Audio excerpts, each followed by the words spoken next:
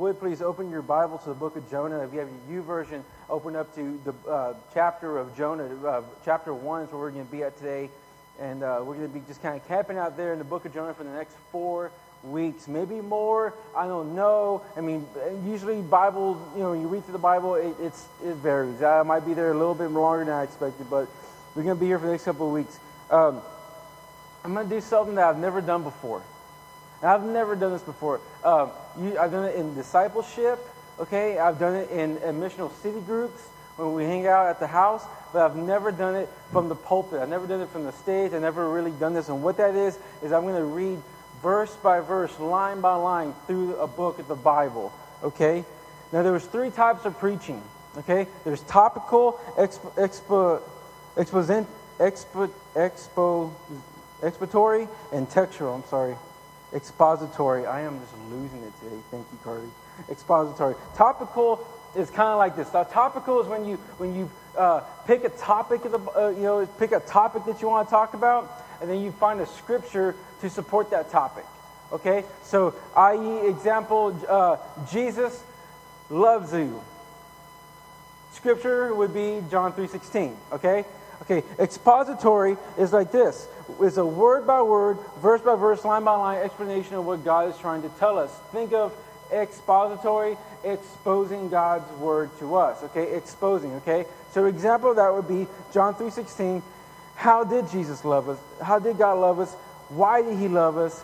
What did He do to show us to love us? Where did He start loving us? That's expository, word by word study of the Scriptures.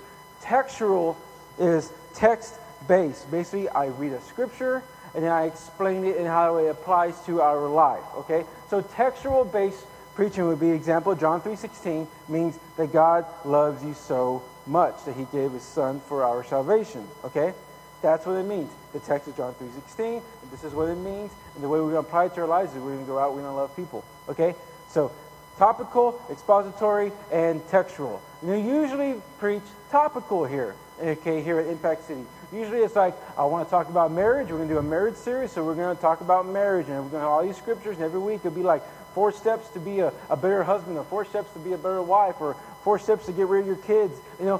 Something like that. Okay, topical is usually the way we go here in Impact City. How to be happy. I want to be happy in life. So here's some scriptures about how to be happy in life.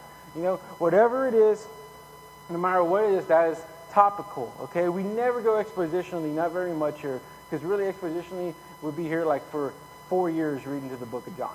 It's that awesome. Okay, but what we normally do, what I want to do here, I want to go kind of textual on you guys. I want to kind of go textual, expositionally through a book of the Bible, and the book I want to go through is obviously the big whale, Jonah. Okay, now why do I want to go to the book of Jonah? Okay, why? Because I love the book of Jonah. I really think Jonah has a lot of great morals, a lot of great things that we can go through and get things that we can learn. And the second reason why I want to go through a book of the Bible is because I really want us to have a passion for God's Word. Like I really want us to really read God's Word and really have a love and a passion for what God has to say to us. Amen? Amen. All right, so let's go ahead and get started. I say again, Jonah chapter 1, verse 1. I'll give you guys a second to turn there. All right, there you go. There's your second. Now the word of the Lord came to Jonah, the son of Amittai, saying, Arise and go to Nineveh, the great city, and call out against it, for their evil has come up before me. Okay, so let me kind of set the scene. Here's Jonah chilling in his apartment, okay? And here's God coming to Jonah. He's probably in prayer, and God comes to Jonah and says, Arise, go to Nineveh, and tell them something for me. Okay, so a little theology for you. Nineveh was, at this point in time, one of the largest, if not the largest, town, city, metroplex in all of the Eastern Asia, okay? It was huge, okay? It was right off the Tigris River, so it made it a mecca for trade and merchants and travel, okay? So people would stop by at Nineveh. It was in the middle of a desert, but there was a river going through it, so there was obviously like a highway going to Nineveh, okay? Along this came various types of races and religions and different ethnic groups and just an all-around plethora of great people and just a mixture of people, okay? If I could compare it to any one city today, I would compare it to maybe like New York. New York has a lot of people from the east, A lot of people coming up from the west, from the south. It's all over the place, okay? But with all these people in one spot, with all these people, it was about 120,000 people in that area at that time, by the way. With all these people in that one spot came a lot of sin, okay? So there was a lot of idol worship. There was a lot of sexual worship. You think it, they did it, okay? Slavery and other type of worship. There was murder and other type of sinful acts that came along in the town of Nineveh. In fact, Nineveh was known for its sinful nature. It was a bad, bad place. It was in the country of Assyria. It was an enemy country of where Jonah was. Okay, I want you to picture in your mind that great metroplex, the metropolis of just all these people there. You got towns, you got concerts going on, you got sporting events, probably some bunch of like, y'all seen Gladiator? Okay, y'all seen Gladiator, Russell Crowe? You know, you seen stuff like that, you know what I mean? Some crazy, crazy stuff like that going on there, okay? This is where God was sending Jonah. Okay, now a little background on our boy Jonah. And I say our boy Jonah because a lot of people think Jonah, they think this old man with a beard. No, Jonah was actually very young. In fact, he died at the age of 60. He lived from 800 AD over to 740 AD. So he was 60 years old when he died. So when God called him, everyone thinks he was probably around the age of 18, 19, kind of a young teenager, old enough to travel on his own, old enough to speak well and be respected well. But he was probably very young when he was first going over to Nineveh, okay? So, and I say boy because he was very young, okay? Another reason that we think he was very young was he was very prideful.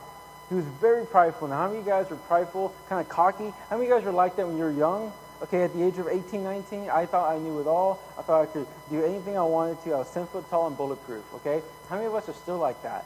You know, I think, I love Taylor's story of hanging out the window and shooting someone with one hand in police academy. That's freaking awesome, by the way. But you have right to be prideful of that. I mean, I would love to do that. I'd probably fall out the window and get run over. Okay, so, but here is Jonah's inner conflict. Okay? He was from Israel. It's a smaller nation, but it's God's nation. And he has a conflict with going over to Nineveh, okay? The conflict is this. It's not that he doesn't want to obey what God tells him to do, because he has been obeying what God told him to do for years already. He's a prophet, okay? He's a prophet, and he's actually probably got some pretty easy prophet assignments, because he's a prophet in God's country, prophesying to God's people. It'd be like me preaching to Christians. It's very easy to preach to Christians, okay? Because they know what you're talking about. They know the lingo. They know the slang. It's good, okay? Jonah is preaching to more of God's people. He's saying, hey, guys, God, our God said this, okay? So we should do this. And they're like, oh, okay, he's our God. Let's do this, okay? But now God is not telling him to go preach to his people. God's saying, get up off your God-given asset and go across the country and preach to Nineveh. Okay? And so he doesn't have a problem with what God tells him to do. He has a problem with where God tells him to go. He has a problem with God saying, go. And Jonah says, no, I'm not doing that. Okay? So he wants him to go to a place where there's 120,000 just scum of the earth, filthy sinners, a lot like us, you know. And so there's no one will accept him. There's lots of violence, there's abuse, there's lust, there's sexual sin, there's hatred. He could get killed. Okay? And imagine going in the middle of a market square preaching to everyone about their sin, and everyone's like, oh no, we can take this fool, you know, and just like take him out. We can all relate to Jonah's story in some way, though. Okay? For a lot of us here, we will hear something from God, and then we'll just push back. See, for example, you feel God telling you to start spending more time with Him, but for some reason, instead of waking up 15 minutes early, you sleep in 15 minutes later. Now you're rushing to work. Or, you know, you wake up 15 minutes early and you might start spending time with Him in the morning, but then after a while you're like, man, you know, I can really check my Facebook account. You know, what's the first thing we do when we wake up? We check Facebook. I do, at least. I roll over and I'm like, 4 notifications, blah, blah, blah, blah. Okay, maybe you read that God wants you to start trusting Him 100% with your life, but you hold back. You hold back on your finances, or you hold back on trusting Him fully with your career, or you hold back on trusting Him fully with your family, or something like that. You hold back. You tend not to take risks in life. You tend not to really step outside of the comfort zone in life. In fact, you don't trust God. Or maybe God has a love for the lost, and He is calling you to go and to spread the word about Him and to talk to those who are lost. but for some reason you're scared and you never do it. Okay? This is Jonah's struggle. This is our struggle. And whenever we are faced with these challenges, when we're called by God to do so, we have two choices to make. We can either follow or we can flee. But remember that we can either follow suit and do what God wants us to do, or we can flee away from it. Let's see what Jonah did. This is verse 3 in the book of Jonah, chapter 1. It says, "But Jonah rose to flee to Tarshish from the presence of the Lord. He went down to Joppa and found a ship going to Tarshish. So he paid for a fare and went on board to go with them to Tarshish, away from the presence of the Lord." He fled. He didn't follow, he fled. Now I want you to know how much effort it took for him to flee to Tarshish. Because I always hear this story, and for some stupid reason, I think Tarshish is like right down the street or something, okay? But I started really looking at it. I did a map quest of ancient world, and I found out where Tarshish was, okay? Tarshish was actually in Spain. Okay, so Jonah is in Joppa, which is in Israel. Okay, if you know where Israel's at, it's right. You know where it's at. It's on this side of the Mediterranean. Okay, Tarshish is on this side of the Mediterranean. Okay, Tarshish is all the way in Spain. He had to go cross the Mediterranean Ocean, risk life and limb to go over to Tarshish. Okay, but before he did all that, he had to walk to Joppa, and he had to pay money to get on a boat to go over there. How many of y'all ever paid money to get on a boat? It ain't no $10, all right? If you got paid a pretty good amount to get on a boat. So he must have taken some money out of the savings account. I don't know, he had a 401k going on with his job. He probably took some money out, took a loan, and paid money to go to Tarshish. Now I want you to think about that, okay? He went all the way over to Tarshish. Nineveh was due east, directly opposite side of Tarshish. Okay, Nineveh was probably about Tarshish is 3 times as far away than Nineveh. Okay, so Nineveh is about this far, Tarshish is about this far. Okay, Nineveh is over land. Okay, so you got to think about this. It's much safer to travel to Nineveh. It's shorter. You could take a road. There's probably a donkey, and you can rent a donkey or something, okay? And you could probably stop. There's probably a rest area. You can stop and eat. There might be a hotel on the way. I'm pretty sure there's a Buc-ee's or two along the way to Nineveh. And it would have been a lot more safer journey to go to Nineveh than it was to go all the way to Tarshish. And I tell you what, I guarantee you he probably never even been to Tarshish before, because it's all the way in Spain, okay? So here's the thing that he had to do. He went up and above and beyond and out of his way to disobey God. You might be thinking, man, what a freaking idiot. Man, why would he not do that? Why would he just not listen to God? Listen, we do the same thing in our lives. I have ran to Joppa a time or 2 or 40. Okay? Every time that I know God wants me to be spreading the word, to be talking about him, to be really witnessing out to people, to be saying, hey man, have you ever heard about this guy named Jesus? He's really awesome. And every time he gives me the opportunity to do it, I chicken out. Every time, but the majority of the time, I really do chicken out. I get all nervous inside. I get all scared, like I don't know what I'm going to say. What are they going to think of me? As if I even matter in the whole big picture. And so a lot of us will do that. We always have a choice to do what to do, right or wrong. We're going to follow, we're going to flee. But I tell you what, every time I follow God, it always ends up being better. Let's keep reading. Verse 4.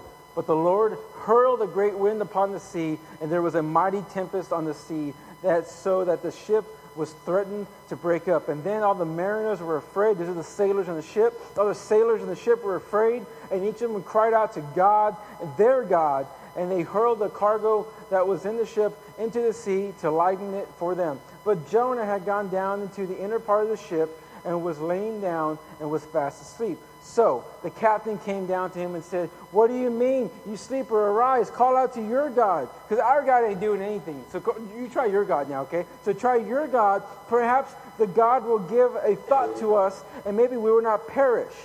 And then they said to one another, come, let's cast lots. It's kind of like saying, let's pull some strings out and see who's got the shortest string. You ever done that when you were a kid? You're trying to pick who's going to go first to jump off the cliff or jump off the roof of the house. You ever done that? I did that. And so you picked strings to see who's going to go first.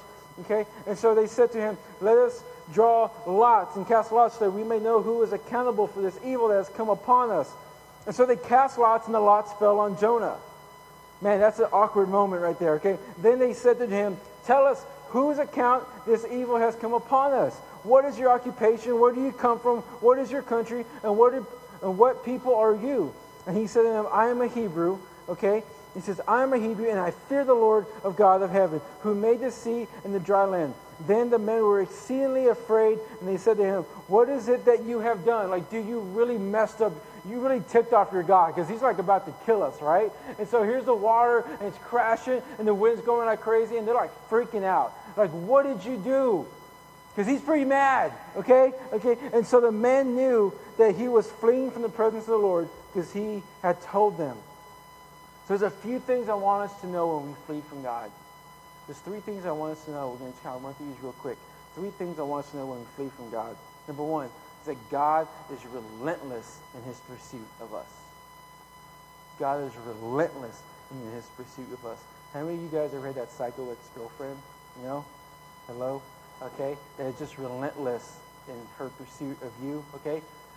God is even more relentless in his pursuit of, some of you ladies have psycho ex-boyfriends. Relentless in his pursuit of us. He's relentless. Check this out. If God was willing to send his son to the cross to die for us, how much more would he do and would he put us through to reach his lost people? If he's willing to send his son to the cross to die, how much more is he willing to put us through for his people? Okay? So let's just remember the story of Jonah isn't just a story about disobeying God. It's a story of God's love for his people. God's love for the nations, for the lost. God loved Nineveh so much that he was willing to put Jonah's life and the sailors all in that boat's life on risk because he knew that it was worth it. And so Jonah was in this boat, and sure, Jonah asked for it because he disobeyed God. If he would have just gone over, he could have just hit up a Buc-ee's along the way, he would have been fine in Nineveh, okay? But this story of God's love for the lost is what is driving Jonah to go through this right here, okay? Because God loved those people in Nineveh, okay? So he caused a storm to call attention to Jonah. Now, right now you might be going through a storm yourself.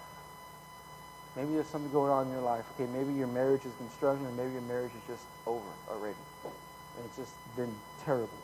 Maybe you've been struggling financially, and you've been praying for God to help you get out of this, and you're like, God, I'm in this financial storm, this financial drought, I'm having trouble, and God's like, dude, I'm trying to show you that if you trust me, you get out of the storm. But you're in the storm because you're not trusting me.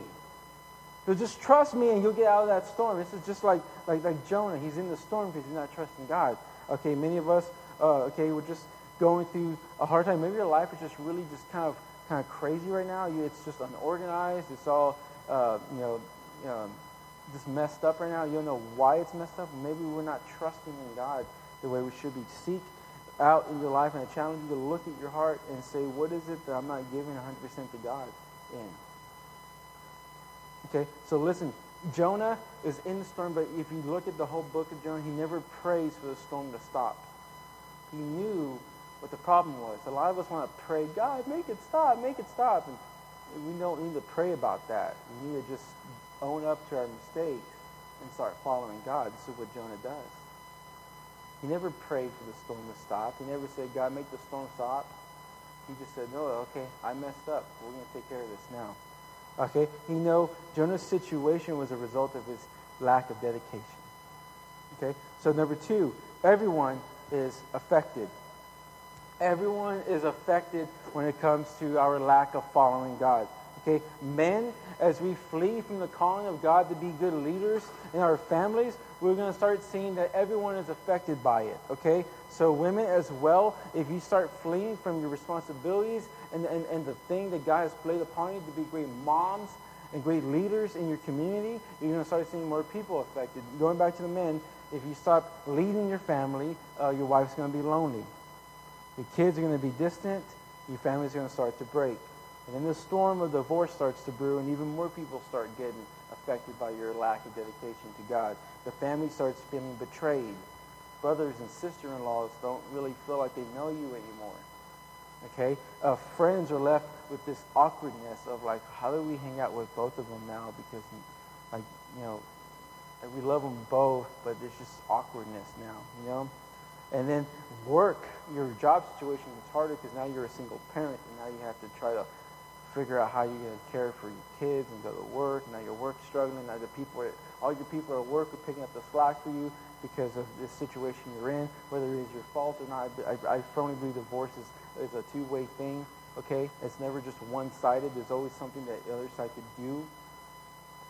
But whatever it is, then the storm starts reading, and everyone is affected. Look at Jonah, verse 5. It says, then the sailors were afraid, and each of them cried out to their God. And they hurled the cargo that was in the ship into the sea to lighten it up for them. And Jonah had gone down to the inner part of the ship, and he was laying down. He was asleep. Now, I want you to remember they cried out to their gods. Okay, just kind of keep that back in your mind. But everyone is affected. They're affected by Jonah's disobedience. Okay, they're just going to have a nice trip down to Tarshish. They're probably going to have a good time. I mean, I'm pretty sure it's like the festival time or something over there. They're going to go out party, right? And here's Jonah on board causing all this ruckus in the sea.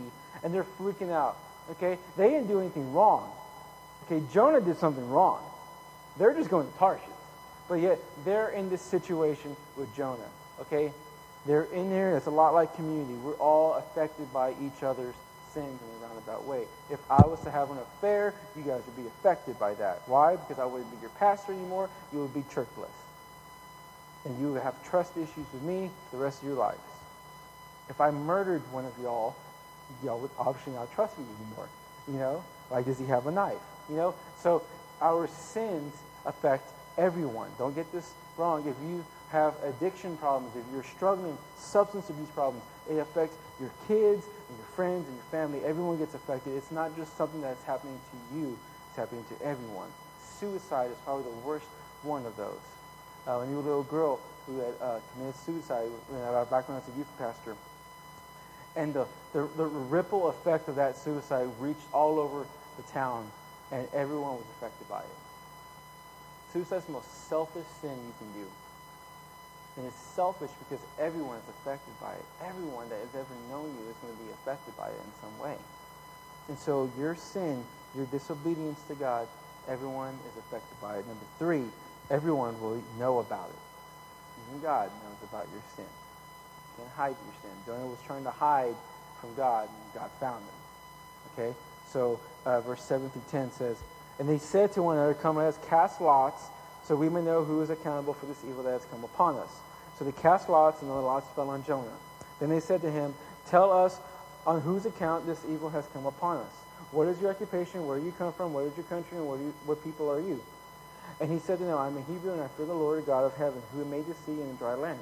Then the men were exceedingly afraid and said to him, what is this that you have done? For the men knew that he was fleeing from the presence of the Lord because he had told them. Everyone's going to find out. Look, if you haven't figured it out, you cannot hide your sin, okay? You can't hide it, okay? Luke 12, 2 through 3, you don't have to turn there, just listen. It says this. It says, nothing is covered up that will not be revealed, or hidden that will not be known.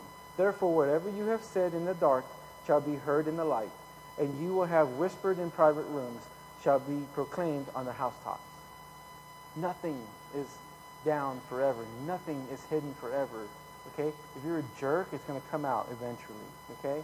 If you're disobedient to God in some way, okay, it's going to come out. If you're sinning, it's going to come out one way or another. You can't hide your sin. Okay?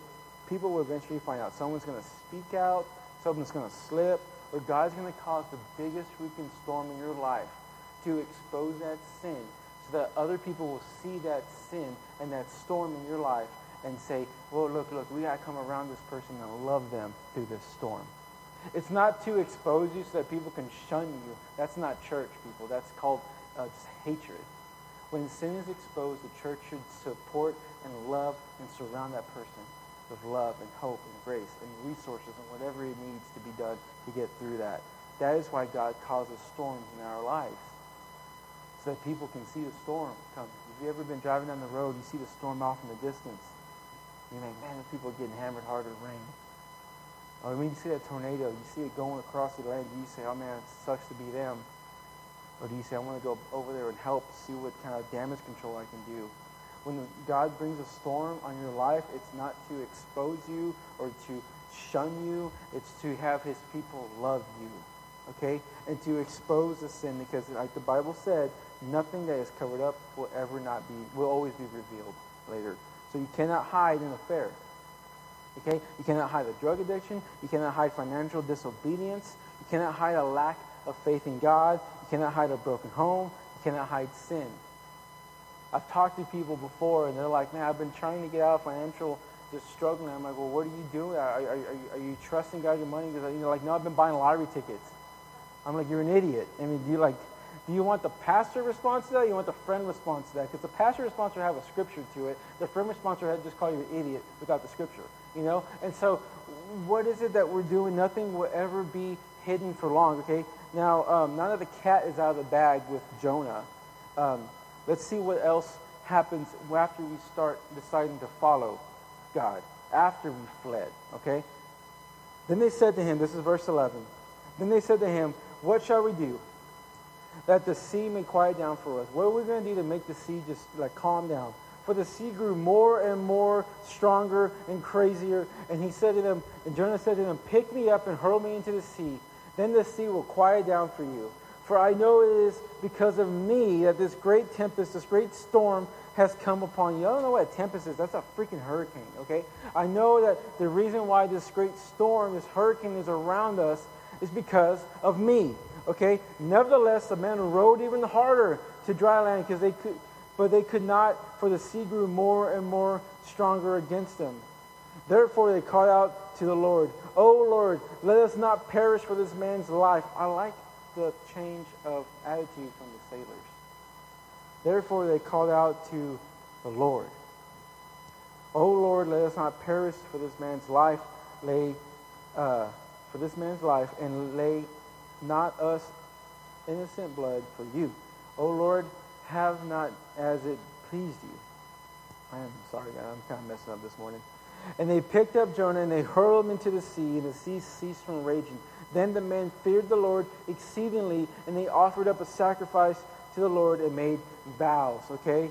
And the Lord appointed a great fish to swallow up Jonah, and Jonah was in the belly of the fish for 3 days and 3 nights, okay? Following after fleeing is always going to be harder than just following the first time, okay? Our boy Jonah, he's probably thinking, man, Nineveh is looking pretty nice right now, okay? I could have been at Buc-ee's, okay? I could have stopped by, got me a t-shirt on the way up to Nineveh, okay? I could have just hitched a ride on a donkey. It would have been kind of cool. It could have been a boodle, and we could have just had a good time all the way to Nineveh. I would have been there by now, right? But instead, I'm in the middle of the ocean. I'm about to die. The boat's breaking apart, and these dudes are starting to look at me kind of weird, and they're going to throw me overboard. And then to top all that off, he does get thrown overboard, and a fish swallows him. What a great day. No, what a great day. Okay? Just, at that point, I would just die. Just forget it, okay? And so, what he's saying is this. What God's trying to show us in Scripture is this. That you're going to follow me after you fled. It's going to be a lot harder than if you would just follow me the first time. Okay? I can't tell you how many men I've met that have just all these regrets for their actions, the way they acted within their relationship, within their marriage. And they see stuff like, man, if I would have just treated her better, if I would have just loved her, man, if I wouldn't have just worked so much overtime, if I would have just been home, man, if I would have just stopped drinking, man, if I would have just put the pills down, man, if I would have just stopped cussing at her all the time and treating her like crap. I'm over all that now, bro. I'm over all that. I'm good. But, man, I don't think she wants to ever take me back now. And it's like the road to recovery is so much harder now that you fled. Okay? You don't believe me? Ask any sponsor or any member of AA. Okay? They will tell you that it is an everyday battle to stay on track. You know this. You know this from a fact. It is an everyday battle. There are 12 steps to doing this. And you repeatedly do these things, so it's an everyday battle for them. Okay? But they will also tell you that the very first choice is probably the easiest choice that they make.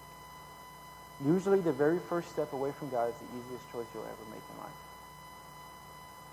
The very first step away from God is the easiest one you'll ever make. It's easy to step away from God. It's harder to step back over. He's willing to take you back. He loves you. He's going to welcome you back with open arms. But you might have to step over some rocks and some hurdles to get back over there in your own life. It's going to be hard. Choosing to follow after disobedience may be harder And if we would have just followed the first time, I want you guys to know this, that there's hope. God offers hope. God offers just love and grace of forgiveness upon us for when we disobey God. How fair would it be to disobey God, the creator of the world, for him to just say, away with you, flick you away, I don't want you, you disobey me, I don't even want dedicated followers in my army.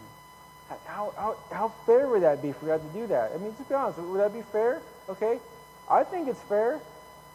Okay, if you have someone working for you, okay, you get someone working for you. You guys sell, y'all sell balloons. Okay, y'all sell balloons. Okay, let's just go with that. Y'all sell balloons. Okay, and little Johnny wants to come work for you. And little Johnny says, I want to blow up all the balloons for you, sir. And you're like, okay, ma'am, whatever. And so you got little Johnny, he's blowing up balloons, and you say, Johnny, don't blow them up bigger than this. Okay, and little Johnny goes, yeah, but they look really nice when they're this big, right? And so little Johnny just keeps blowing and blowing them up. He keeps popping and popping balloons.